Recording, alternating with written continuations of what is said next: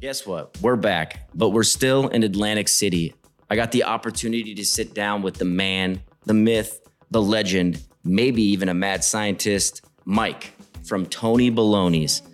We had a great conversation, everything talking about wholesale mozzarella to his crazy creations to smoking jerk chicken in the back. This man is a psychopath. There's nothing he can't do. There's nothing he won't do. Huge motivation, gonna get you fired up. Mike built his business in a house surrounded by absolutely nothing. He talks about the struggles of being open and turning that one shop into an empire. He speaks on the blowback of some untraditional toppings and creations that sometimes not everyone understands. Mike is a trailblazer, somebody that doesn't care too much about your opinion and does what he wants. It shows in his food. We had 2 slices right after the pod and both were incredibly delicious. The creations are like none other. The ideas are out of this world. The work ethic is insane. He's making his own cheese, his own sauces, and pressing his own oil. Mike cannot be stopped. It was incredible sitting down with him, sharing some time with him, and really the most important part, the Wu-Tang Clan. Ladies and gentlemen, Wu-Tang forever. Mike from Tony Boloney's. I hope you enjoy.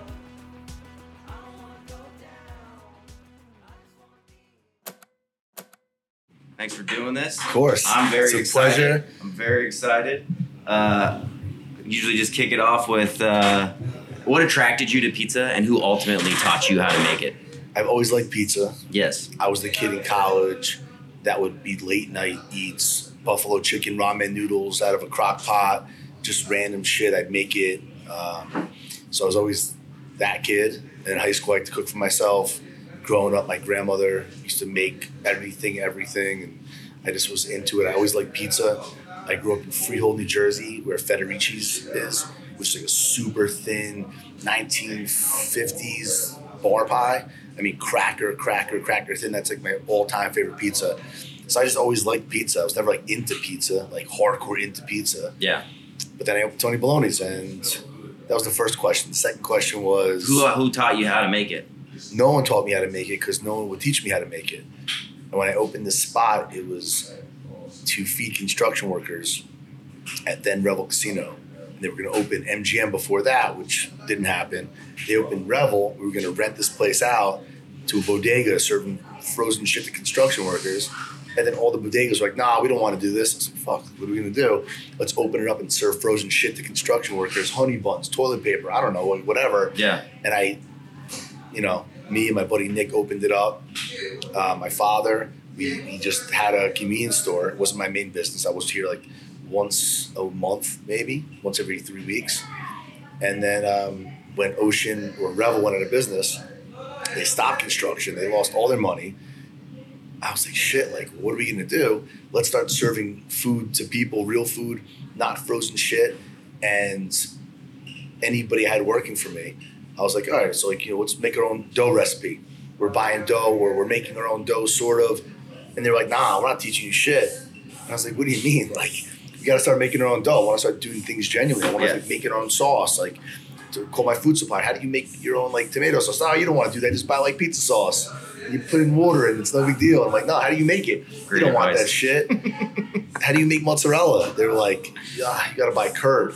I was like, all right, well, how do you make curd? They're like, you don't make curd. I was like, someone makes curd. You can't make curd. I was like, I want to make curd. What do you need? Like, oh, you need milk, you need to rent it, and this and that. I was like, all right, well, can I buy that from you? They're like, man, we just buy the mozzarella. So I'm not even gonna sell you curd. I was like, fuck you, get out. And I kicked all my suppliers out. Yeah. I fired all my employees. One guy stuck around, and I just taught myself how to do everything. That's pretty insane, considering that, like... It wasn't my full business. I wasn't like, I was in Bushwick and I was in Chelsea. Doing what? Were you doing restaurant businesses. stuff? No, just totally different businesses. Well, it's interesting because as we sit here today, and this started out as, like, you're selling frozen shit to construction workers, and now you have, like, your own buffalo mozzarella and your own olive oil and, all for wholesale. Yeah. Wholesale mozzarella, wholesale olive oil, stuff that we harvest in Sicily, that we manufacture, we bring it over. A whole mozzarella factory in Atlantic City. Yeah. We have a commissary. We make all of our own sauces. all of our own recipes, the whole 9 yards. So it's kind of like the polar opposite. But when I started doing it, I was in Bushwick, I was in Chelsea, and I was like, I'm coming down here once a week, once a month, and it was like twice a week. Then I was down here 4 or 5 times a week, just getting involved and getting interested in it, and like really just wanting to do it, almost out of necessity because there's no business around. But then I was like, oh, I actually like this, and I like making shit, and I like cooking, I like, doing different things. And my mentality since day one has been like, if I can make it, I can buy it theoretically. To a degree. Yeah. Which has gotten me into some jams before with like production and just going overboard with equipment. Yeah. And I'm gonna fucking whatever. Spend a lot of money on that kind of course. Some big lessons, but that's my mentality. If I can make it, if I can buy it, I can make it. And we go to far extents to I mean, you're flying to Italy. Like we're smoking ribs in the back right now. Yeah. For our log cabin creeper pizza. Yeah. Log cabin creeper pizza, and also the Piney Surprise from Jersey. Pineys are like Pine Barrens. Yeah. It's kind of a derogatory term for someone that lives in the Pine Barrens, but I'm from Jersey, and I love people from the Pine Barrens, and so it's called a Piney Surprise. It's like a smoked 8-hour baby back barbecue rib pizza, and so like, could I buy baby back ribs? Yeah, of course. Could I like? Would it be easier? Can I? Yeah, fuck yeah, it'd be easier. I know. Oh my god. Joking. Yeah, holy shit. But after a certain point, there's so many layers and fabric to like what we do and who we are and organization and the amount of locations. Like it just kind of becomes like, well, we're doing it. So there's no turning back. Where's the commissary? In Atlantic City. Okay, so the commissary is in Atlantic City. Are you still doing all your dough production on site at all your places? That's all on site. Yeah. That's like the next step after would be to centralize dough. But okay. In reality, not that it's centralized, but we make a poolish every day in each store. We then take at least like 4 dough balls, sometimes more depending, from each store, and we pop them to the shops. So everyone gets a dough ball from everyone's dough. And we cycle that into the dough batches. Okay. So it's kind of rhythmic at this point. Yeah. So everyone gets a little taste of everyone's stuff. And there's a little bit of funk that goes around. Yeah. But if we centralized it, it would just be probably a little more consistent. Yeah.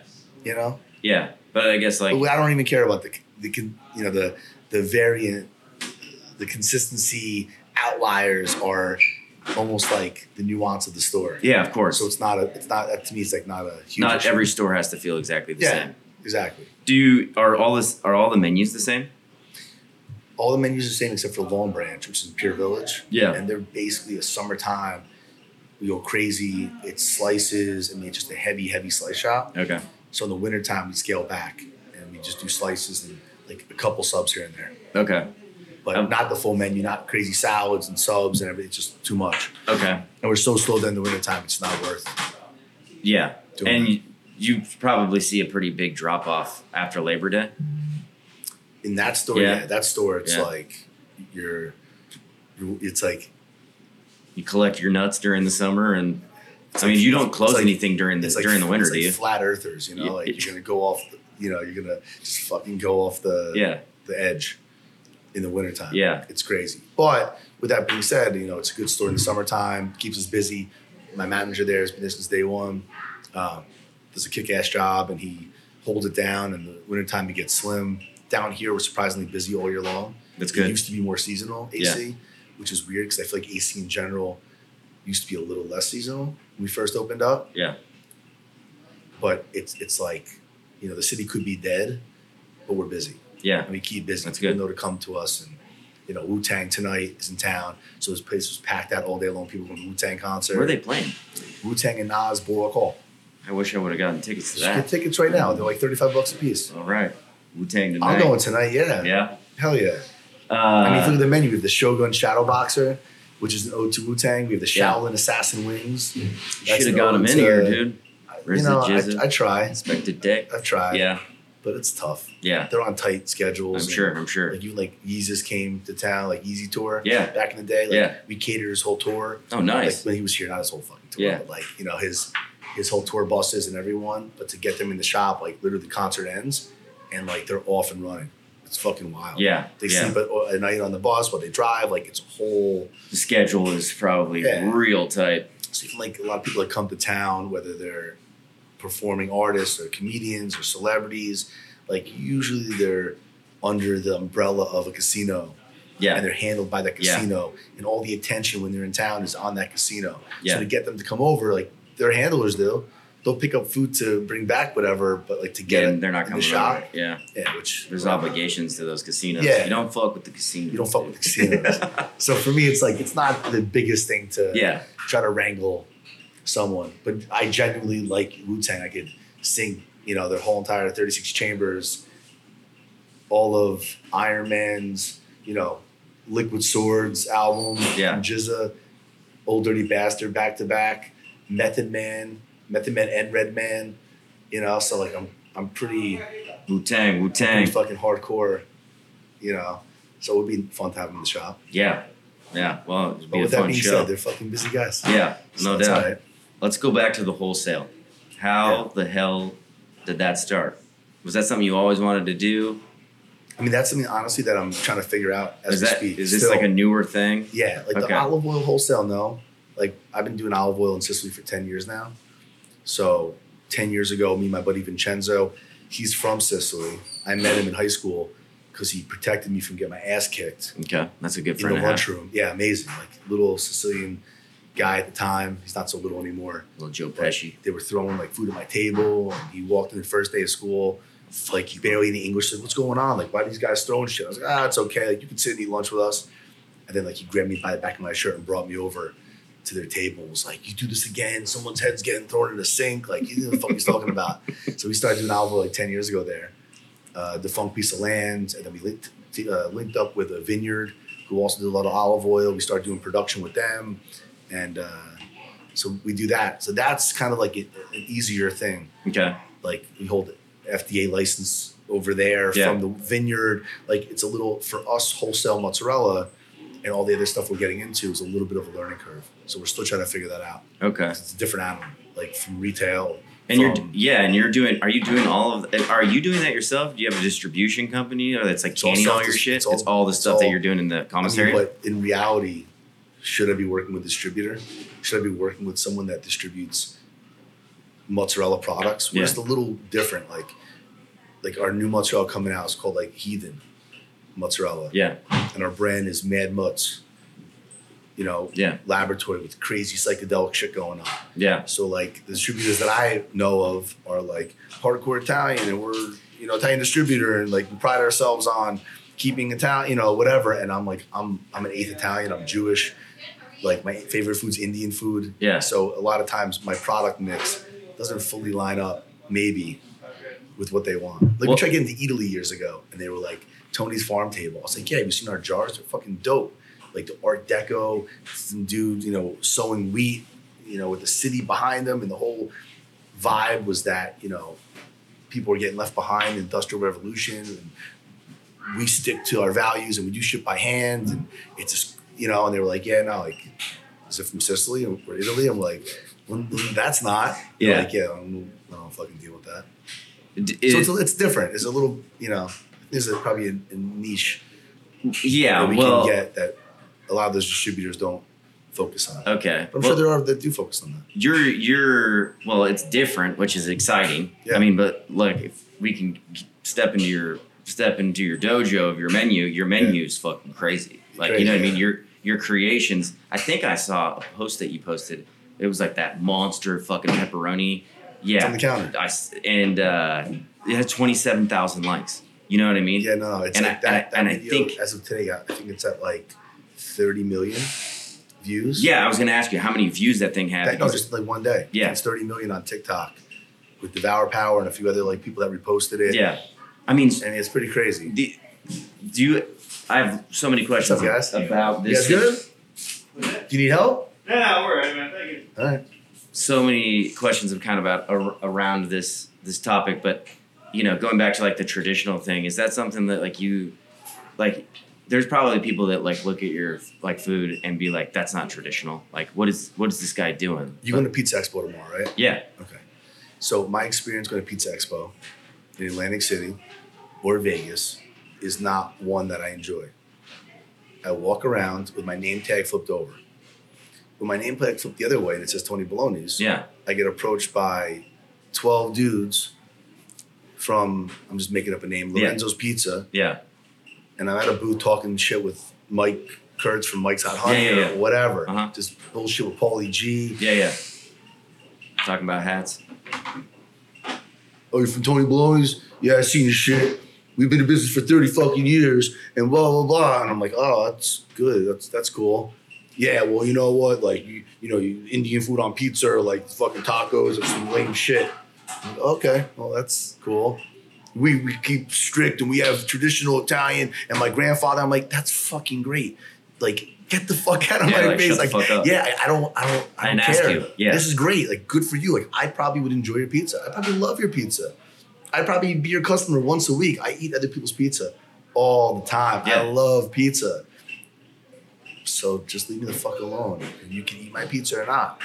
And if you come in my shop and you didn't know me, and you know anything, and you told me you wanted some specialty shit, I'd probably lie to you and tell you that this is my grandma's Sicilian recipe and I give you Indian tikka masala pizza and you fucking love it. You otherwise be talking shit. And then you eat it. Oh, it's fucking amazing. I'm like, gotcha. Yeah. Like, that happens. Well, people are so like they fear what they do not know, but it's just like it is interesting because like you're like when you go against the grain, you know what I mean? Like people have a problem with it, especially it's weird in the pizza community. It's pizza. It's supposed to be fun. You know, like everything about your brand yells fun. Yeah, it yells pizza. Well, I want to enjoy it too. Like I want to eat what I like to make and what I like to eat. And I want my customers to understand that you can get pizza anywhere. You can get regular pizza anywhere. Yeah. You can get a cheesesteak everywhere. Customers just in today, like an hour ago before you guys came, and the lady's like, could you build your own sub? And I said to her, we will do whatever the fuck you want, but you can go to a fucking bodega and get a cheesesteak that they pride themselves in, or you can go to classic, AC sub shop or whatever it is, and you can get an Italian sub.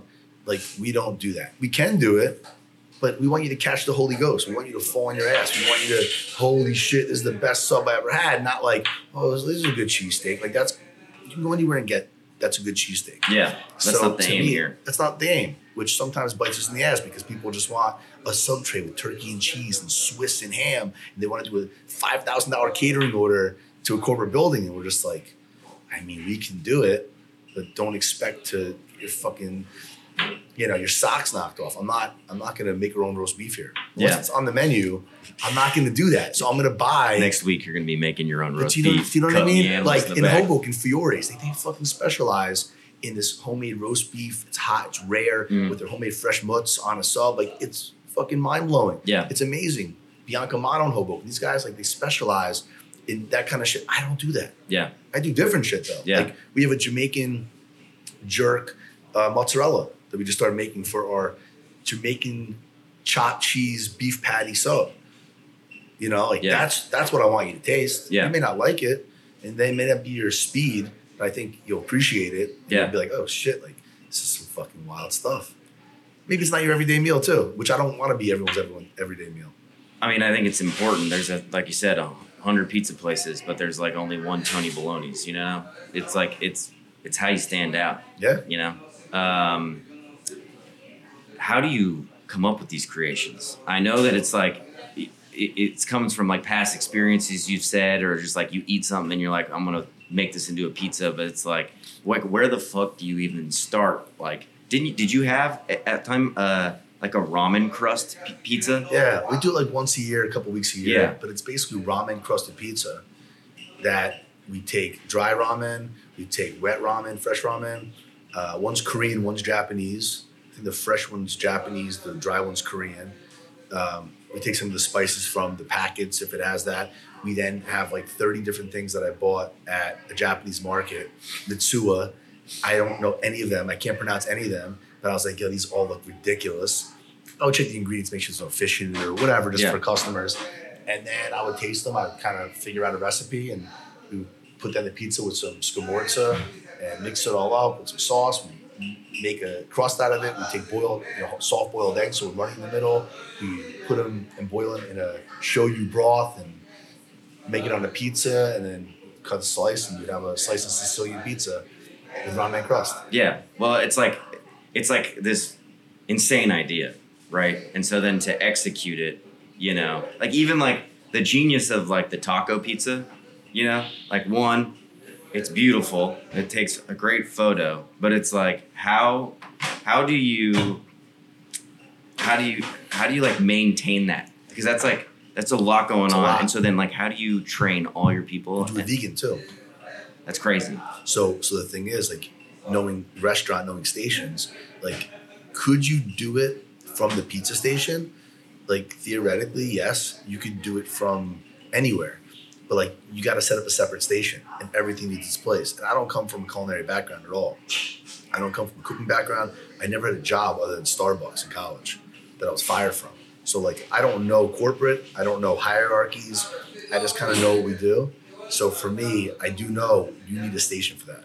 You need to separate out that process because we do it every single day, all day. Like, that's the third taco pizza on the counter today. Yeah. For the slice, Mm-hmm. So to execute that and get it out to a customer, you can't take an hour at a clip. Like, you could. There's some places that do, like, you order in advance. The pizza places that, every 30 increments. Like, people do that. Place in Philly does it. Yeah. To me, it's not sustainable as like a scalable business for what we do anyway. So for me, like, you need a station for it. You have to execute every one of those ingredients, and everything needs a recipe. And everyone needs the job, and everyone needs so that pizza can come out and it doesn't take an hour, 2 hours. And it comes out the same every time. It comes out the same every single time. So, and we still have to make it though. We still have to make it from scratch. We still have to do all of it. Like, I'm not opening up a bag and going. I'm not buying pre-made shit. That's the other like piece of my puzzle, which is tough sometimes. Like, I just won't buy pre-made stuff. So if you ever see a can of something, it's going to be like sauerkraut, maybe. Okay. You're not. Do you use canned tomatoes? Yeah. Okay. Jersey fresh canned tomatoes. Nice. So we do roast our tomatoes in season, but then you can start getting towards the end of the season. Yeah. And what you're getting is heirlooms and other things that are kind of off. You're getting Jersey tomatoes that maybe you got to alter in certain ways. And honestly, like, we make our own stuff to properly execute a crushed tomato. If it's not cooked down for like marinara sauce, it's difficult. I'm surprised you don't have your own tomatoes, your own crushed tomatoes. 7-Eleven like kills it. Yeah. Scalfani, Jersey fresh tomatoes, I think they kill it. But there's certain companies that do a really good job at it. Yeah. So over the years, like, for our sauces, like all of our marinara sauces, like, we make it with Jersey tomatoes. We can it, jar it, whatever. Yeah. But I don't know. I've reached out to companies too in the past. Like Bumblebee, they're a massive packer for everything. Yeah. Some other tomato companies, and I was inquiring about it because apparently, like, Paulie G has his own tomatoes, and I was like, "Does a packer making them special for you? Or are you just slapping your label on them? Like, he's a fucking wizard. I don't know." So maybe he has some wizardry going on behind the scenes, but to me, it's like, to do that, I don't know if it's worth all the effort. And behind the scenes, we're making everything in commissary, so it's not like we're lining our shelves with like canned tomato sauces. Yeah. Well, when I told my wife, though. Yeah, I mean, my wife always said that Jersey tomatoes are the best. I agree. And so that's why all the packers that do Jersey fresh. Yeah. I mean, it's really hard to find a bad one. And you find out some brands that are like pizza sauce brands, old school, like, and they just use Jersey tomatoes, and they're good for what they are. Yeah. Yeah. But like, I love 7-Eleven. I think it's a great product. Yeah. Pizza Magic or Tomato Magic. Like, I use Tomato Magic in 7-Eleven. Yeah, like they're good products. For me, there's just a little bit of an acidity difference. For sure. Like, there's more acidity in the Jerseys. They're a little tighter. They're not as loose. And, it's just, there's little nuances. Yeah. And maybe a customer can't tell. I can tell. Yeah, most likely a customer can't tell. Probably not. When you add a new item on your menu, especially one that's probably extensive, like the fucking bone-in sandwich that you have, does that go on every menu? Does it go on one store's menu first? Like, how do you implement those kind of changes? So someone who's like a director of operations out there is going to be watching this, and they're going to be like, "Oh, this guy needs fucking help. Like, let me like hop in there and consult him or something." Honestly, I'm not kidding. I'll be the first to admit things that I don't know. Yeah. Like, I'm not a bookkeeper. Yeah. But you imagine you have an accountant, right? Though. Yeah. And I'm not like the a great manager or director of operations, but we figure out our own processes, we do our own thing. But like, if it goes on a menu, it goes on all the menus. Yeah. And I have to figure out a way to maintain freshness. Yeah. Reduce waste, obviously. Distribute to all the shops to make sure it's consistent. And if I'm not distributing to the shops, making sure that everyone's prep is on point so they understand exactly the expectation. Because that sub, we sell a shitload of them. Yeah. And that sub is not an easy sub to execute. It's not something that you just slap on. Everyone's, oh, you fucking slap on the thing and you pull it out. Like, to get it to that point, you have to remove the sinew. You have to maintain the structure of the meat. You want to keep it as close to the bone as possible. You need to then roast it in the oven and get the meat to basically fall apart. You don't want any weird shit in there. You got to make sure the meat is all more or less the same ounce quantity on it. You have to then hold it properly. Then you have to hot hold it on the line so that you can easily execute it once the order comes up. Yep. Plus the cheese whiz that dehydrates that we make in house. Cooper Sharp, Jesus. American. Like, so between all those things, it's so many fucking moving parts. That one sub, it consumes a lot of bandwidth. You know? So you get on the menu. I mean, the way it starts for me is that it's the idea. You know, the money's like secondary. Yeah. The money's like the last part of it. Like, what's the idea behind the sub? What do I think, I forget, will sell, but like, what would I eat? What would I get excited about? I'm going to do it. Yeah. There's no turning back. It's not like, let's test it out for a little bit and like, see what happens. Like, no, we're going to fucking figure it out. Yeah. I will expense the alphabet, A, B, C, D. I'll expense it 5 fucking times before I give up. Yeah. And we're going to find a solution to it. How do we get it so we can make the sub? And what do we need to charge so we can make money out of it? Yeah. So it always starts. How much does that sub cost? $35. Yeah. Which is not. It's not the best margin. It's not a great. I believe it. It's not. It's like a steakhouse. Like the steakhouse is charging you $65, $85. It's costing them 50%. Yeah. So they're making a nice nut, on their net, but it's not like a food cost. Like, you can't run your food cost 50%. No. And I'm like, you can't do that. No. Right. So like, if that was the only sub I sold, I'd be in big fucking trouble, I think. Yeah. I don't have alcohol either. Is that something that you would want to get? Yeah, really? I looked into it before. Yeah. But I need good management to make sure that they understood that side of the business. Not that I don't have good management. I have great management. Yeah, it's just a whole nother beast. It's a different animal. Yeah. Me. And maybe it's not. I don't know. Maybe I look too much into this shit. Well, would you be like, I mean, dude, you get into alcohol, you'll be fucking distilling your own whiskey. That's the other problem. You know what I mean? Like, you'll just be fucking bottling your own beer. Well, like, we work with the guys sometimes at the brewery up in Jersey City. What the fuck's the name? Of course, I forget the name of it now. It's right by our Jersey City shop. The guys from Hoboken Brewing Company. But all those guys over the years, like every quarter, they'll reach out, yo, we're doing a collab, like let's do something, or let's do something together. And then I have to remind them, like, I don't have alcohol. Like, oh shit, like you can do something at the brewery. I'm like, I know, but is it expensive? No. I mean, yeah, liquor license is expensive. Yeah, but Hoboken would be like $300, $350. $1,000? Yeah. Liquor license, Jersey City, probably the same. Here, maybe $150. Yeah. Long Branch, I think I have a shared license in the complex. Margate, probably the same, $350. Are all the shops about this size? The whole footprint is around 1,000 square feet, mostly. Yeah. This shop is 2,000 square feet. Okay. Hoboken's about 1,000. Do you own this land? Yeah. Yeah. You guys bought this house? That's the only reason why we're in business to this day. Yeah.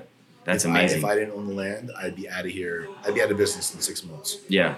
If I had to pay rent to someone, and the economics wouldn't have worked in the beginning. Do you own any of the other land that your stores are on? The mozzarella factory. Yeah. And that's it.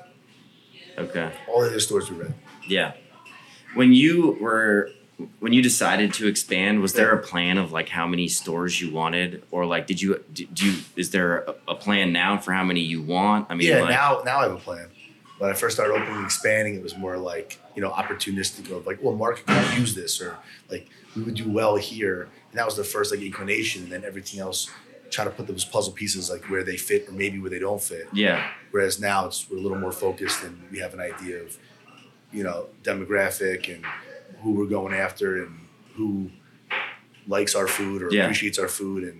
And not to say that everyone doesn't, but who's our core customer and what things that we do different than other places that, make us stand out and what numbers we can afford with overhead and projection. So it's a little more focused. For that expansion, did you have like franchisees or like any investment, or was it just like, yo, it's no, that's phase 2. We're ready for number 2 now. Let's open up number 3. We're still in phase 1. Okay. Phase 2 is more along what you were just talking about. Well, let's talk about that. It's all self-financed and it's all internal, which sometimes is tough. Yeah. Because it's just you're just me. You're digging holes. You know what I mean? Yeah. Just, you're grinding it out and you're trying to get a store off the ground, which takes, considerable finances and bandwidth and resources. And so, it's a totally different model. For us going forward in the future, like we're gonna do a little different than what we do now. Yeah. And to this day, it's always just been me opening stores. Yeah.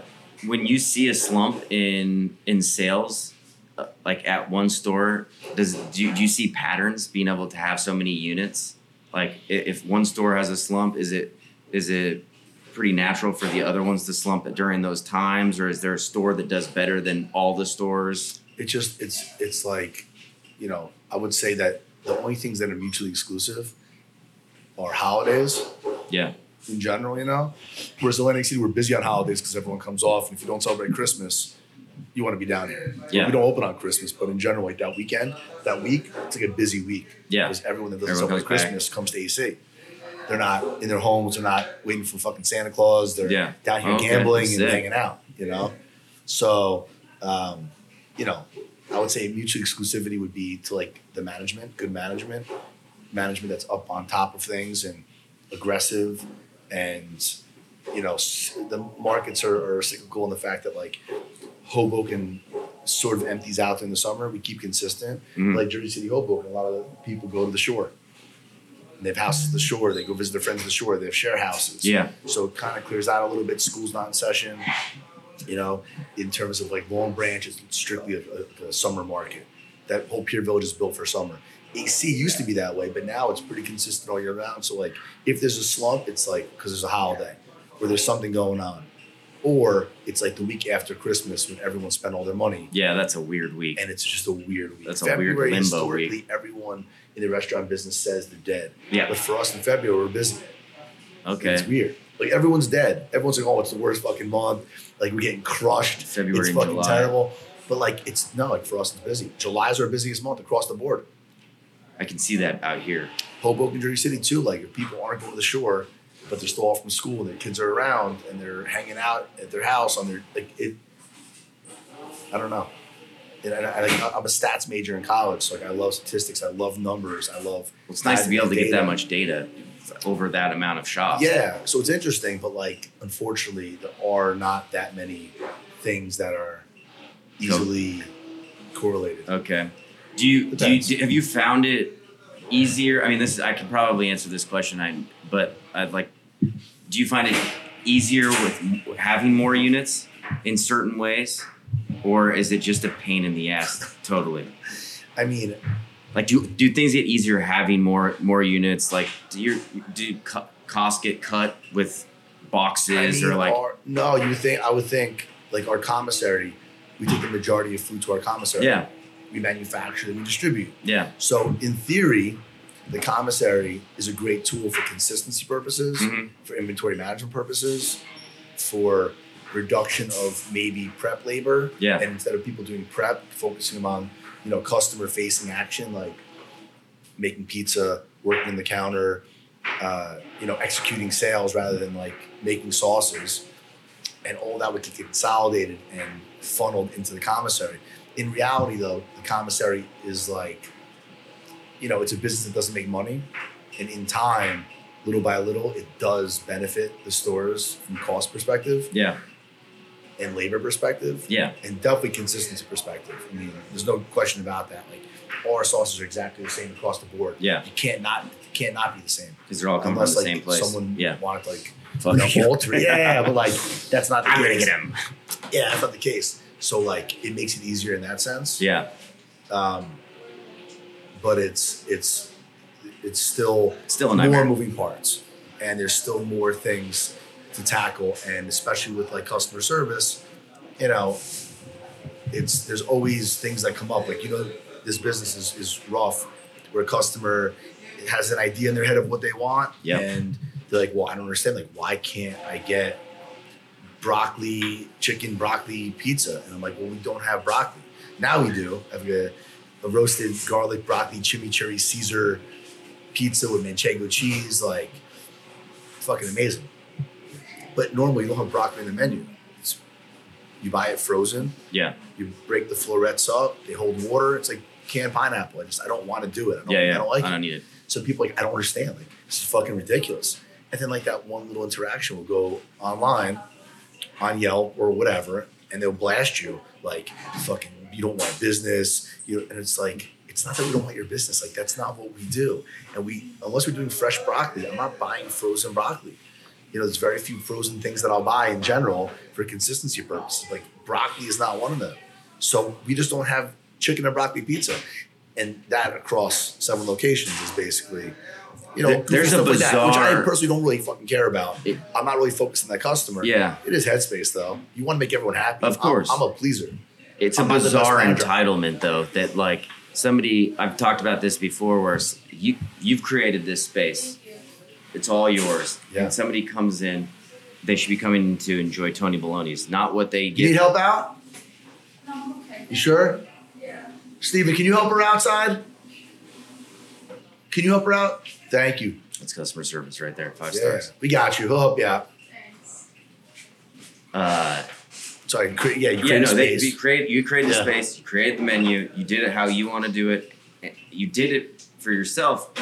You're doing it for customers, right? Right. You want them to come in and enjoy it, but you did it for yourself. They're the boss, ultimately. Yeah, they are. Right. But the entitlement that like they don't have exactly, it's like, excuse me, you came in here. Right. I've provided you with this beautiful menu, all this hard work and love, and then it doesn't go their exact way, and it's a 1 star for you. Oh yeah. Well, not only is it 1 star, the tough thing is that you have a customer literally. Did you hear that? I'm looking at your menu online. It didn't make any sense to me. Oh my God. Man. Yeah. Like that's a good example. Yeah, that's like, perfect. Well, it's very simple to see. It's very easy to see. But right, like, so this is a good example. And it's like, holy shit, like, what you want to fucking bleed out? You want to, like, do this and just bleed out? Is that what you like? Is this the enjoyment you want to see? It's like watching people get hit by fucking cars. I know, which people like watch that, on TikTok. If you like that, then it's a fucking problem. Yeah. So like, that's a good example. And it's one of those things where it's like, you create this space. This is what you do. You work really hard at it. Anyone's in the restaurant business, I give respect to. Because it's a tough fucking business. Yeah. It's not it's not a cakewalk. No. You gotta really enjoy it. You gotta really like it.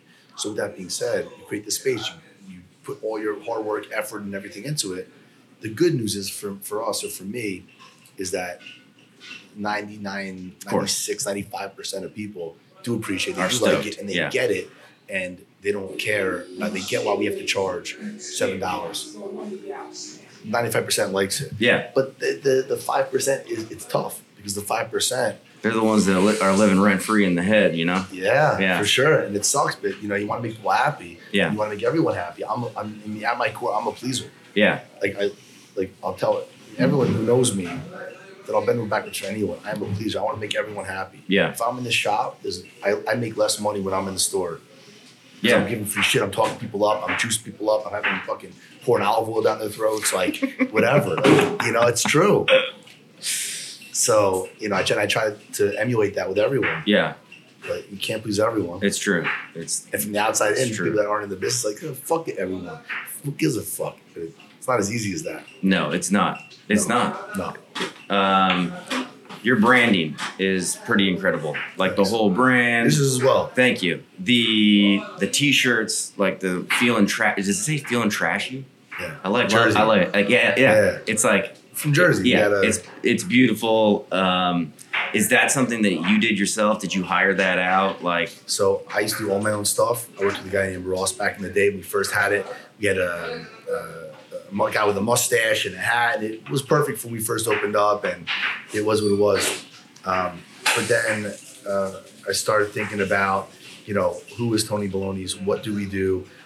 Why are we who we are? What are the things that we do that are different from other places?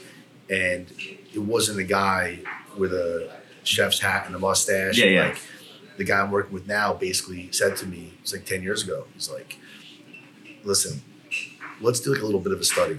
Me pull images from all the internet, all the different pizzerias. And it turned out that the majority of them were a guy with a fucking hat and a mustache. Yeah. Red, white, and green. Like, it's a me, Mario. And I was just like, holy shit. Like, it was a little eye-opening for me. because that's not who we are. We do weird shit, wild stuff. And then we started rebranding little by little and tweaking things. And like the logo we came up with was really far out. And we originally had like an Edwardian script. So I was like, let's do our own logo. Let's do our own font type. So we created our own font type. And then we made Tony Boloney still scriptish, but not so script. And like little by little, we started just progressing into that. Yeah. Some things got a little dark, which I like dark shit. Like Yeah. Toy Machine. I love that brand. I love weird, dark stuff. I was like, I can't go that fucking dark.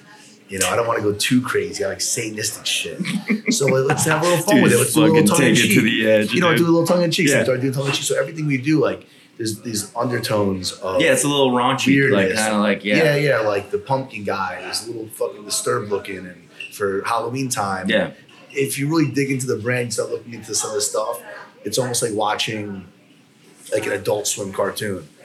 It's like, is it really for kids? Like, probably not. Wait, what is that? You know, like, Yeah. That's kind of what the vibe is for me.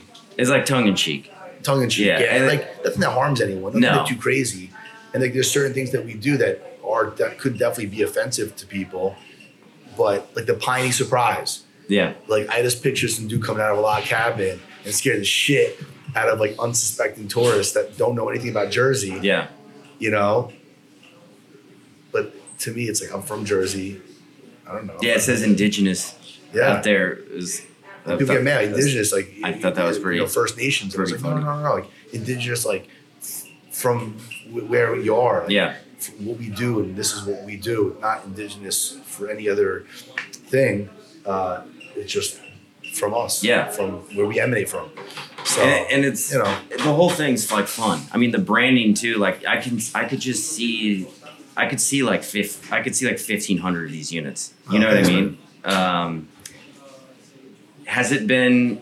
AC's tough. I've always asked my wife. She's from Brigantine, and I've always asked her like, why isn't AC Vegas? You know what I mean? Like to me, it had like it was like back in the day, and Yeah. you know, I got the history lesson from my father-in-law. Yeah. But like, is it tough doing business out here at all? no. No? I mean, I used to get really wrapped into the whole like us versus them with the casinos. Yeah. And I was really like salty for a long time, to tell you the truth. Whereas I go to the casinos and I would undercover. They didn't know me at the time. They didn't. I know a lot of people now, but like when I first opened up, or a couple years into it, or I go to the casinos and say, hey, to a concierge, like, hey, like, where's a good place to get pizza? Like, oh, well, downstairs in our food court, which I get, like, Yeah. get your pizza. Yeah. But then I'm like, nah, I want to go outside the casinos, and they're like, oh, don't do that. Like, it's really dangerous. So I'm like, holy shit, like that's what you're telling other customers. Probably everyone They in are, those yeah. casinos. But then I'm like, well, what about that place Tony Boloney's? And they're like, oh, that place is the worst area. I mean, you can go there if you want. I heard they got good pizza, but like they can't talk bad about Tony Boloney's, but like they're also not looking to promote it. And then on top of that, they're scaring the shit out of customers. And I would do that like once a quarter, just to, like see the temperature. Yeah. And I got really fucking salty for a minute about the casinos. I had like an internal boycott on them. I was like, fuck all these casinos. I wouldn't even step foot into them. I was so pissed off. Yeah. But then I was like, I kind of get it. And they're struggling to stay alive too. And they're struggling to employ people too. Yeah. And they're struggling to keep this massive nut. Like I had, call it 10 locations. We have a shipping office in Hoboken. We ship out food nationwide. We have the, Gold Billy? Yeah. Yeah. So between all those things, like, there's like 10 things on my brain, if you will. The farmer's market business but imagine what they have on their brains and the corporate structure and oversight and bureaucracy. Like, I don't even know anything about that shit. I mean, I've never even worked for anyone before. Yeah, just other than my Starbucks. family business. Yeah, Starbucks or my family stuff. My father and my uncle and aunt, which I learned a lot from. Selling at flea markets. I sold umbrellas, basically, at Englishtown Flea Market growing up. Like, that's where I was hawking umbrellas to old ladies coming off church buses. Like, I learned a lot about, the gift of gab and stuff. But I was like, holy shit, these casinos, like, I kind of get it. Yeah. I understand it. And then I changed my approach a little bit into how I work with them or how I interact with them. And I basically say anything that comes from them is, the cherry on top of the sundae, where the fucking term is, icing on the cake right? It's like almost like an afterthought. And I don't even care about working with them. I appreciate them. I like them. They're the reason why a lot of people come to town. Yeah. And if I get a little of that overflow, great. And over the years, the tables not turned, but like people just come to us and they get us and they're here for us. they happen to go to a casino maybe, but they come in town and hang out at Tony Boloney's and, look where there are a couple spots and they're chilling on the beach. And like, that's pretty dope. Well, full circle, didn't you just like do a collab with Oceans? Yeah, and they were in the past, like Borgata, Hard Rock, Taj at the time, they've always we've had like Pizza Slaughterfest. Yeah. You've seen that online? No. We used to have a PT in competition. We had I think 10,000 people roll through, 2010, 11, and 12. And we Man, why did they bring that back? Well, I did it. It was Tony Boloney's Pizza Slaughterfest. But why don't you do it again, The whole entire dude? inlet was packed out with people. That sounds like an insane I'll show you a picture idea. afterwards. We had Questlove as the DJ one year. Jeez. For the Roots, it was all for Hauke's lemonade stand, but it got so hard to operate it. It was so expensive to the city, a mercantile license. It became a thing where there was no money for the charity left, which sounds crazy. But basically, they all would sponsor it. They give gift cards. They put people up resorts. Whoever wins the competition will give a free night. So they played with me a little bit. They were nice with me. Yeah. But Ocean came to me and was like, listen, we're doing this thing. We want people to come to AC and not be scared to leave and not feel like they have to be trapped. We want to make this a resort destination. And they were like, listen, we want you to be one of the vendors. And do you want to sell us shit? Do you want to have your product in Ocean? Do you want, I was like, it's open. And at the time I was really busy. I was like, honestly, we're maxed out on production for mozzarella. We're manufacturing basically all we can manufacture at this point with, the space that we have and time that we have. It's summertime, farmer's market, it's just a bad time. But we could do a custom pizza for you guys on the counter. So I made a charcoal burrata, stracciatella, teamed up with Hank sauce, and they were all about it. They promoted the shit out of it. They were pumped about it. They gave us an order for 300 pizzas one day. That's they 80 sick. pizzas, sending all their high rollers and players. That's great. Oh, they were all in. It was fucking amazing. That's great. Which was great. And I used to make mozzarella for a lot of their restaurants when they first opened up. So Are it was you nice. hand stretching that, or do you have a machine making your mozzarella? Two, Yeah. both. Okay. Yeah, because most places that have machines, they basically extrude it. Yeah. And they just let it rock. Yeah. I extrude it for purposes of consistency. And you're making your own curd And too. then You're not even buying No, curd. we used to. No, that was I I was can't gonna say. say. No, that was Fucking nuts. that's where my brain almost went. Yeah. If I went that route, I probably would have lost everything. I was about to try to buy, into all those machines that Well, to no, make. like a pasteurizer. Yeah. I was going to buy a pasteurizer. I was going to get to buying raw milk. I would have needed 10,000 square feet for what I wanted to do. Yeah. 2,000 square feet. So between all those things, it literally if I went down that road, Probably wouldn't have ended well. probably not. No. I mean, that's some real shit. Yeah. It's a different business. And even in Italy, I'm in Italy 4 times a year. Even there, that's a separate business. If you're a small dairy, you probably sell to a company that pasteurizes and makes curd, who probably sells to someone that makes pasta filata. If you're all in one shop, you're really local, you're really small, you're kind of like a hometown sort of thing. Yeah. It's just a different animal. Yeah. So luckily I didn't go that route. But also that was the first goal. It's let me just Your keep wheel. up with it. Yeah. Yeah, everything. Yeah. Vertically integrated, top to bottom. Yeah. That's some crazy shit. some crazy shit. So I focus on, pasta filata, stretch curd. Yeah. We do burrata, we do stracciatella, we do scamorza, all pasta filata driven cheeses. We didn't get the hardcore aging, provolone or caciocavallo. To me, that's a different animal too. Of course. Yeah, because you need space too. You need space for Yeah. that. To me, that's not really what we focus on. Do you switch gears? Yeah. Do you do your own Instagram? We do our Instagram internally. We work with some people sometimes. So sometimes people come to us and want to do collaborations. Sometimes the Valor Power hits us up. Yeah. We want to come in and do a shoot and we're doing some cool shit. But for the most part, it's us. Is it you or do you hire it out? So Depends. yeah. Sometimes in, sometimes out. Okay. Yeah. But your day-to-day Instagram is that? Hey, you see me out Yeah. there. Hey, what's up? Yeah. What's up, everyone? Wu-Tang is coming to town. we're doing this and that. Yeah. And, Because- honestly, I would love to do it more. I'd love to be on that more. Yeah. It just does take up a lot of headspace. It does. And It does. with Are you guys on TikTok too? I haven't even fucking. Oh yeah, Yeah. crazy on TikTok. So between everything, we have about 100 employees across the board, and my obligation comes down to, I'm responsible for a lot of fucking families and a lot of mouths. So I got to make sure the ship's sailing in the right direction. And Yeah. if I get a chance, I'll hop on a say some stupid shit, or I'll get a chance to, my menu, like when I do the menu, I lock myself away for like 2 weeks. Like if I know a new menu's coming out. Yeah. How often do you change that menu? Every quarter. Like completely? No. Okay, like, but there's just some special 3 stuff. subs, 3 pizzas, but like, to me, I have an arsenal of like over 1,000 different ideas, but I'd love to put every one of them on the fucking Of course. menu. Dude, do you have like do you have somebody who slows you down, like, who's like, dude, Mike, like, let's save this for next quarter, or like, that idea is way too fucking crazy. Over the years, I've had some people that have tried to slow me down, but the problem is, to be honest, that like, if you tell me no, it makes you want to go harder. Well, no, not even that. No, I'll back off. If you tell me no, like, you just gotta give me a reason. You can't just tell me no. Okay. You can't say you can't do that. Yeah. Like my food supplier, you can't make your own sauce. Yeah. And I'm like, well, why? Like, because no one makes their own sauce. Like, that's not a good enough answer for me.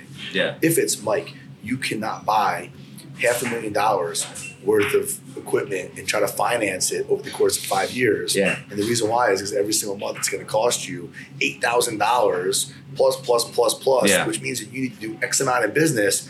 Then I'm like, oh, like, that's a good point. Yeah. Wow, that's some scary shit. Yeah. Like, but that's different. You just gotta have the facts behind it. Yeah, or why not to do it. Anyone, any of my employees, anyone on our team, anyone that tells me whatever, just give me a reason. Yeah. And I'm all ears. I love criticism. I love when I'm wrong.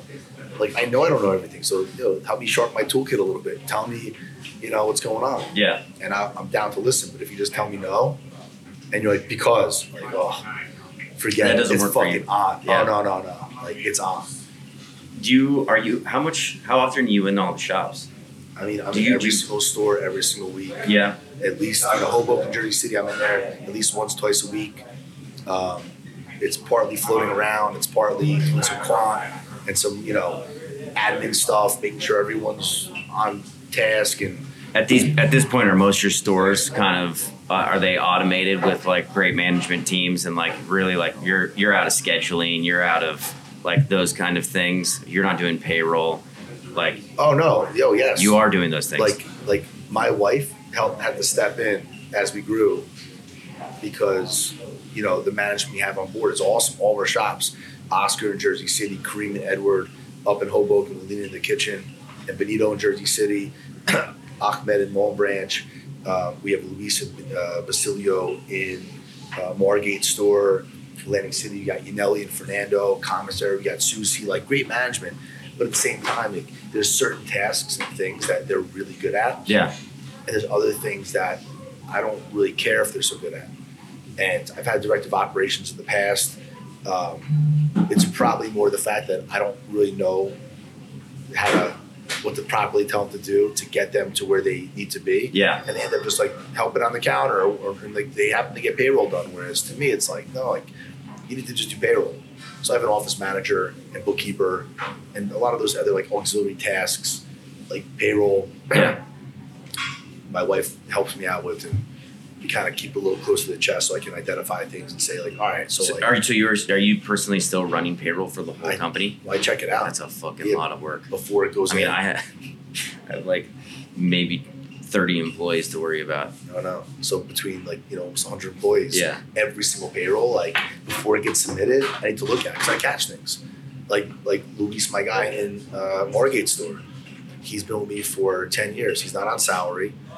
He's an hourly employee. He doesn't want a management position. He's just really good in the kitchen. He's really good at, line process and cooking and whatever. And that's what he does. Yeah. He's been for years. So we took vacation.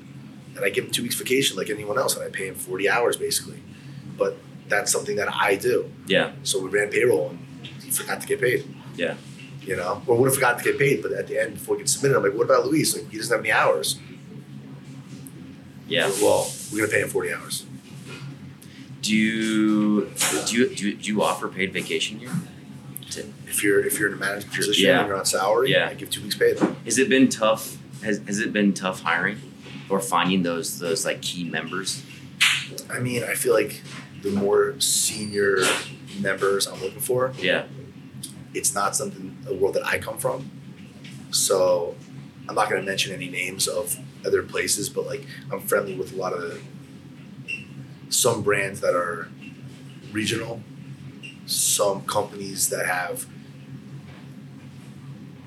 facilities in like 26 states, you know, and they're always giving me advice, and I want to hear it. Like, so what do you do in your management? How does it work? And different layers. Like, I didn't come from that world. Yeah. So I'm hiring sometimes out of need or necessity and to fit a specific role. Yeah. So the higher, I guess, it gets, I don't maybe sometimes know what I'm looking for. Yeah. And my first inclination is, are you a good person? Yeah. Of course. And can you learn? And we want to listen and learn. And if that's the case, we'll learn together and we'll figure out a role together. Yeah. So, you know, between those things, it's not so pigeonholed in that. So with that respect, with like higher level management, yeah, I probably struggle with that a little more. But it was like pizza making, and grill, and cooks. Like, I feel like we got it dialed in enough where we can kind of understand someone's propensity to learn or not. Yeah, you can usually walk into a shop and kind of like see, like, you can feel the vibe. It seems like like we walked in, everyone's having a good time back there too. Yeah, they're all chilling. You know what I mean? I'm not crazy micromanager. Yeah. Like, enough that, you know, I like unit economics, so I'd like to dive into the numbers. I like to dive into pizza and the unit economics of a sub and like what's a loss leader, what's not. Like, I love that data. Yeah. But when it comes down to it, I try not to be too micromanaging and say, listen, however we get to the solution, I'm into. Yeah. Like, you gotta live and die by the health department. Yes. We gotta live and die off of recipe and what we do. We gotta live and die off of customer service and saying yes to people, and no problem. Let me check. Like, you know, it's in our handbook. Yeah. If you don't know something, you can tell a customer to their face, I have no fucking idea, but I'm gonna go find out. Yeah, I'll it's figure in our it out. handbook. Yeah, that's It's great. in our corporate employee handbook. They have to sign it. I have no fucking idea, but I'll find out the answer. Yeah.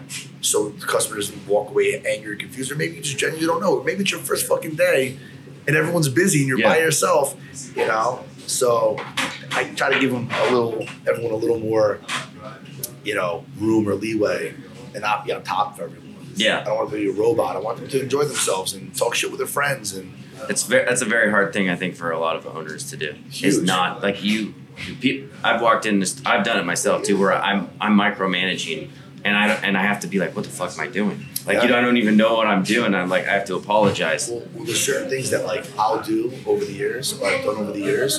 But like, let's say I'm hot about something. Maybe a customer that's been there every single day or every single week for 5 years comes in and gets a bad experience. And it could just be a one-off. Like, we make mistakes, things happen. Yeah. And I'll come in hot.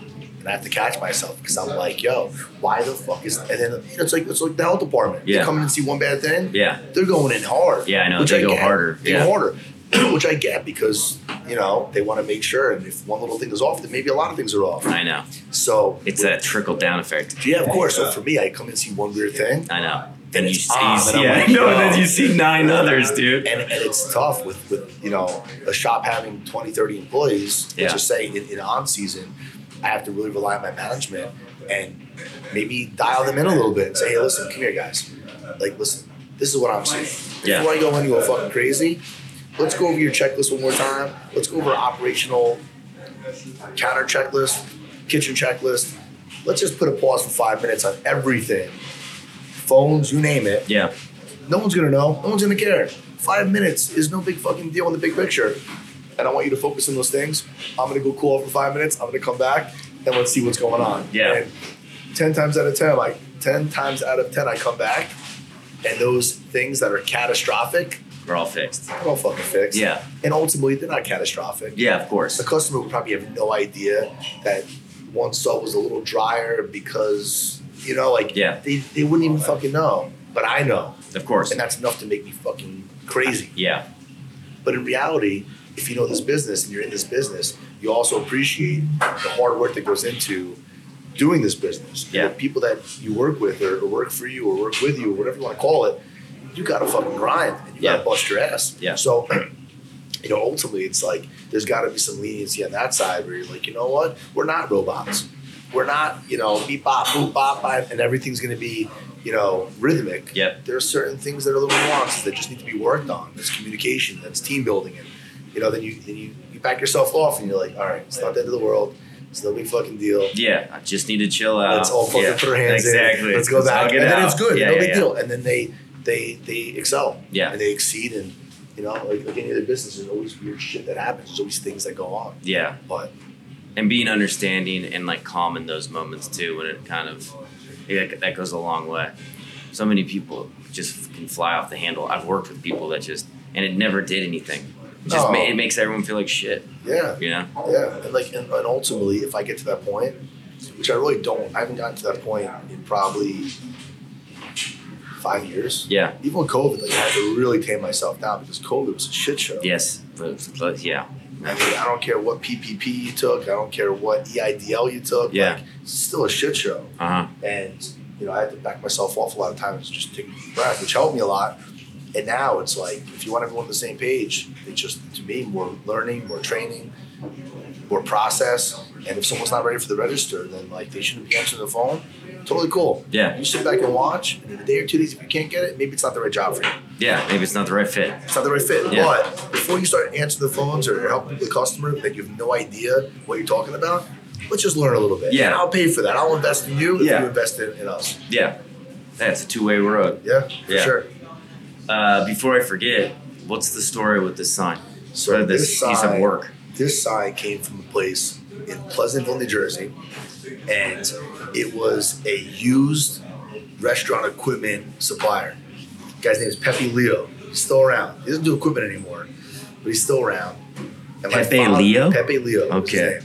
And Sounds like a Don. Yeah, he's Pepe Leo. he's wild, this guy. So he had an equipment warehouse, and he sold us a bunch of used equipment for this store when we first opened up. And this was sitting in his window. It was all dust and crap all over it. Like, you could barely make it out, but it was enough that you could tell, like, welcome to Atlantic City. Yeah. And I asked him, can we buy this? No. My father asked him, can we buy this? He said, no. Sell it to us. It's like, nah, it's a piece of shit. It's all broken down. Like, I'm not selling it. It's cool for my window. Like, we'll buy it. He's like, you don't want to buy this. But you could tell, like, he would sell it. He just was trying to, just like, I don't. Go get like, fucked. Just, Yeah. Dude, Buzz like, off. Get the fuck out of here. And my father had like a really funny rapport with them. And they were bullshit. So my father one day was like, you know what? Let's just go fucking, just like gank you. I was like, really? My father's wild. My father's He sounds crazy. like a crazy guy. Dude. He's Just from Newark, this New thing does Jersey. not look like an easy thing to steal. My father's got thick skin. Like, he's got in weird situations. Like, nothing gets him excited. Like, if you tried to rob him, he'd just be like, dude, Whatever. what the fuck? What's wrong with you? Like, he's got it. Yeah. And he told the guy, he's like, he told me, he's like, let's just take it. I was like, really? So he went, we got a pickup truck, he threw it in the back of the pickup truck, and we took it out of his front window. We left $600 on his desk, and we just went. And the next day he was like, oh yeah. And the next day he was like, Stevie, throw some more pepperoni ranch in that? Thank you. The next day, he was like, what the fuck is wrong with you guys? Thank you. And we're like, yeah, like, we knew, like, fucking take the money. Like, Yeah. what's wrong with you? And we cleaned it up, put it on the wall, and a historian came in here and told us it was like 100 years old or something. And I was like, I don't think so, because the diving horse was from like the 1920s or the 30s. So, like, there's certain things in here that like weren't from like 1890. Yeah. Like, Yeah. that's not true. But like it definitely is old. It came from something weird. We didn't know. We had another historian come in and was like, oh, it's probably from like the late 30s, early 40s, because that place was there, but that place. But like, just opened where up. was it? Where was it hanging originally? Guy walks in a couple years later, and he's like, yo, oh, that's cool. You guys still have that? Yeah, I remember when I painted it. What? And I was like, what? He's like, yeah, I painted 12 of these. He was a stagehand art department for Harrah's, Caesars, or whatever it was. They had a massive warehouse out in Pleasantville. They painted 12 of these for Ocean One Casino Pier, which was the Ocean One Mall in Atlantic City. And it was all around the golf course, mini golf, and go-karts. Yeah. And this plus 11 other ones that were of, similar vibe, he painted. And he had them hanging in there. And this was one of them that got saved. The rest of them, no fucking idea. They're probably all destroyed. And I was like, holy shit. He's like, yeah, it's So how old is it actually? Like 30 years old? like 1987 or I don't know, 1992, 1995. I don't know. That's not too crazy old. The tightest story about that is you guys just but the best part about it is this one story. This one guy, Boo Pergament, came in. this place used to be called Pergamons back in the turn of the century. It was like a nickel and dime, 5 and dime or something like that. There was a place called Blum's across the street, which is like a well-known grocery drugstore. And this became this guy, Mike, who's a Greek guy that used to put mayo in his hair and drink wine and give people from the neighborhood like the Euro cutters to fight each other. Like he was a wild dude. Wow, okay. So like I knew about that. And I knew about those things, but this guy came in and was like, actually, and he gave me a little history of like the building. He gave me a history of like this. He's like, that is not that old. I'm telling you right now. Just like the pictures here in the frame, like, no, it's gotta be like, I don't know, 30 years old. Yeah. It's before the guy walked in. I was like, really? He's like, yes, I'm telling you. This is not that fucking old. But the first guy was like, oh yeah, you got a relic in your hands. You should contact Boardwalk Empire at the time. Yeah. I contacted them like, oh, this would be dope to put in there. But the Diamond Horse wasn't there yet. And I was like, I don't know, man. This historian's telling me that this is like directly in line with like Nucky Thompson. He was like, no. No, that ain't it. That ain't it. Like, you're out of your mind. But we kept it. So this store is the only one that has this. Well, it's a sick ass sign. So we kept regardless. it. Yeah. And it still it's has not a really great on story. brand per se, but I don't care. I own the building. This is our first shop. Yeah. It's 10 years since day one. You know. Yeah. It's going to stay here. It's going to look like a great background in this podcast. Yeah, there you go. Is there a failure that you could share, a big failure during your career that like really helped you grow?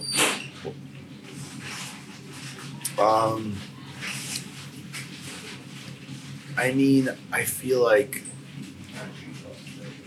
you're always getting hit with some kind of failures. Yeah. It could be like a sub that doesn't come out properly or pizza that's not like the way you wanted it. Yeah. And the pizza maker knows exactly how to make it. For whatever reason, they just were like, you know, so Didn't like, come out right. right. Like, just, yeah, like, it's that big of a deal. It's like, oh, yeah, like, that looks nothing like our pizza. Oh, yeah, but it's still okay. When you really break it down, it's like, yeah, it's fucking food and you can eat it in your mouth. But like, that's not your brand. That's not what you do. Like, you're vegan, right?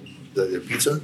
Mostly? Vegan, mostly. Yeah. So imagine if you're a guy who made sausage, just putting like sausage into the sauce because that's how he likes his sauce. And you're like, whoa, like, yo, people can't eat it. But he doesn't understand because he's like, what do you mean? Like, it's fucking tasty. Yeah. Like, no, I know, but like, our customers don't eat meat. Like, yeah, but I'll put chicken instead. It's like, no. You like, don't get it. No, you don't like, so like those little failures. Yeah, over the years, like I've definitely had some hard knocks. I've had some hard hits. This shop got decimated in Sandy. Oh, did it? Yeah. Oh God, all we had to replace all of our equipment. I mean, totally wiped out. Where I basically had to start from scratch. You know, I've been in some partnerships over the years and tried to expand with some guys that own nightclubs and stuff, and it wasn't the right fit, which set me back a little bit and humbled me a little bit in terms of understanding and realizing people's intentions and good intentions, just not the same. Yeah, yours. Not the same goal, not the same, motivation. So with that, and then, in terms of failures, it's like, it's got to fuel growth for me. I'm not trying to shrink. Yeah. Forget money-wise and forget, like, growth for the company. Just professionally and, like, mentally, I want to grow. Yeah. I want to learn. I want to get better at what I do. It could be little small steps. It could be learning some knowledge, like at Pizza Expo maybe. There's always things to learn. There's veterans that have been in the business forever that would probably come into my operation and just be like, what the fuck are you doing? And save me money and or efficiency or quality. Like, there's always things to learn. Yeah. So in that respect, I feel like every day I'm taking some kind of hit. I'm learning some kind of lesson from something.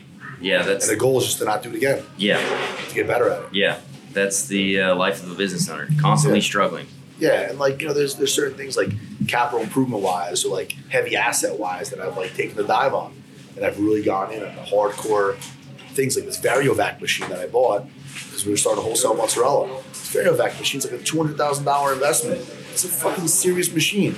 But you can't do wholesale mozzarella if you're hand wrapping it. And if you do, the shelf life is shit. The bacteria that's in the bowl that you're wrapping is gonna get weird. Yeah. You can't get it into a grocery store if that's the goal. You can't distribute to specialty stores. So I had to take that dive. It's a fucking hard lesson to learn, but the goal is that we grow and eventually it pays off. Yeah. Well, with anything, with any store, with any investment. and not having fear in those failures, because hopefully they don't happen again. Yeah, I mean, any failures for you that you? Yes, I mean, opening up the restaurant, the Hot Tongue, was a huge failure because I did it. Everything went wrong. It was I just didn't know the fuck I was doing. Yeah. And I spent way too much money, and now it's just a giant hole that will take years to pay itself back or be profitable, because I didn't think about logistics, how much things were going to actually cost. Yeah. And I was just I was way over my head. Well, put it this way, like when we opened up Jersey City, so it kind of reminded me as you're telling me this, Jersey City store, we had a model in mind, we have numbers in mind, and in that store, like, we have certain metrics that we want to hit, but that wasn't the goal. The goal was just duplicating what we normally did in Hoboken or Atlantic City. And we dumped in, I think, $550,000 to open that store. Yep. I opened Hoboken for $125,000. Yes. I did the tile work. I did the floors. Me and my father. We had a guy, Mike from Atlantic City, that helped us out with drywall. Like, we just did everything. Everything included, including equipment, used equipment, $125,000. I partnered up with some guys and we're like, let's do it right. Let's do it like corporate right, which I'm down for. Yeah. I don't know about that shit. So to me, it's like, well, then we have to get this equipment and this tile and blah, blah. And it took super long, and we were relying on architects and other people that maybe didn't care as much. Yeah. And $550,000 later, we have a store. Yeah. That's a fucking huge hole to crawl out of. Yeah. And we're still crawling out of it in Jersey City. Yeah. Like, it's wild to think like that. Yeah, I mean, and that's pretty much the same story, except your goal is to make it nice and on brand and good for your customers and to produce pizza. Yeah. And if you dialed it back and started from scratch again, I'm sure you would. It would Zach from Prime Pizza said that, like, if it doesn't make my pizza taste better, then I'm not going to spend money on it, It's but true. it's like, that's a tough thing to. It is, because I'm like I like the vibe. I do like the architecture. I do want it to be this different space, but I think that, like, I got caught up and I was like, and when you design a store, right? It's kind of like one of those things, they're designing all this shit and then they don't give you the pay, like how much everything's going to cost until you get to the bid. Oh, yeah. And I'm like, what the fuck? Why is this countertop $40,000? Yeah. It's like, why didn't anyone, when we were designing this, why did someone not say, hey, it's going to be 40 G's, right? But isn't it also a little bit of a head trip, though, in that vein, that you do look at other places or people that do seemingly do that stuff inconsequentially, and it works for them, or it seemingly works for them. Yeah. And you try to do that, and you're like, well, it's a fucking countertop. And you're like, holy shit, what the fuck? People actually spend money, and the answer is, I don't know. Because maybe they don't. And maybe they are scrappy, and they bootstrap it, or maybe their cousin is the one that does it. Yeah. And a lot of businesses over the years that I've learned to take that point by a countertop, so you never really know what goes on behind the scenes. I had a friend that was huge into gambling. And he had, very successful businesses, but his businesses were all funded by his gambling profits, and the business really never made money. It wasn't a legal thing. Yeah. It was like, and that was his lifestyle, and that's how he employed his family and whatever. But like, the business never made money. And you would go in there, it was cheap, and you're like, and it was, expensive shit and tons of staff. And me being in the business, I was always like, what the fuck? But then you learn, like, that wasn't his business. Yeah. Some people have trust funds, and this is you never know. You never know. You never know. And over the years, I've tried to get slicker with that kind of stuff and be, a little more realistic with build outs. My first inclination is to get epoxy floors and like do it right. But in like a mozzarella factory, my father was like, dude, what are you doing? You're gonna spend $25,000 on epoxy floors? Like, we'll get someone in here. We'll get some tile guys. Yeah. We'll go to Home Depot. Yeah. We'll be in and out of here for $5,000. Yeah. I'm like, yeah, but it's not good. He's like, dude, if I told you that you'd have $20,000 in your hand cash right now with a floor that works, yeah, but in the future, he's like, then you tackle that in the future. Would you take $20,000? And the answer, and the floor is going to work fine? Yes. Yeah. The answer is yes. Yeah, give me the 20K. But Jersey City, like I'm sure with you, you were just like, well, it's going to work, and hopefully get the customers and they pay off, and you realize the amount of hole or debt or whatever, and you're like, holy shit, like wait, what's it going to take to pay that off? How many fucking years? Yeah, How many pizzas? it's suffocating. Holy shit. And this I is think something Uber that Grubhub 30%. I know. It's like it's like this, like trying to crawl It's out of the wild. hole. It's But wild.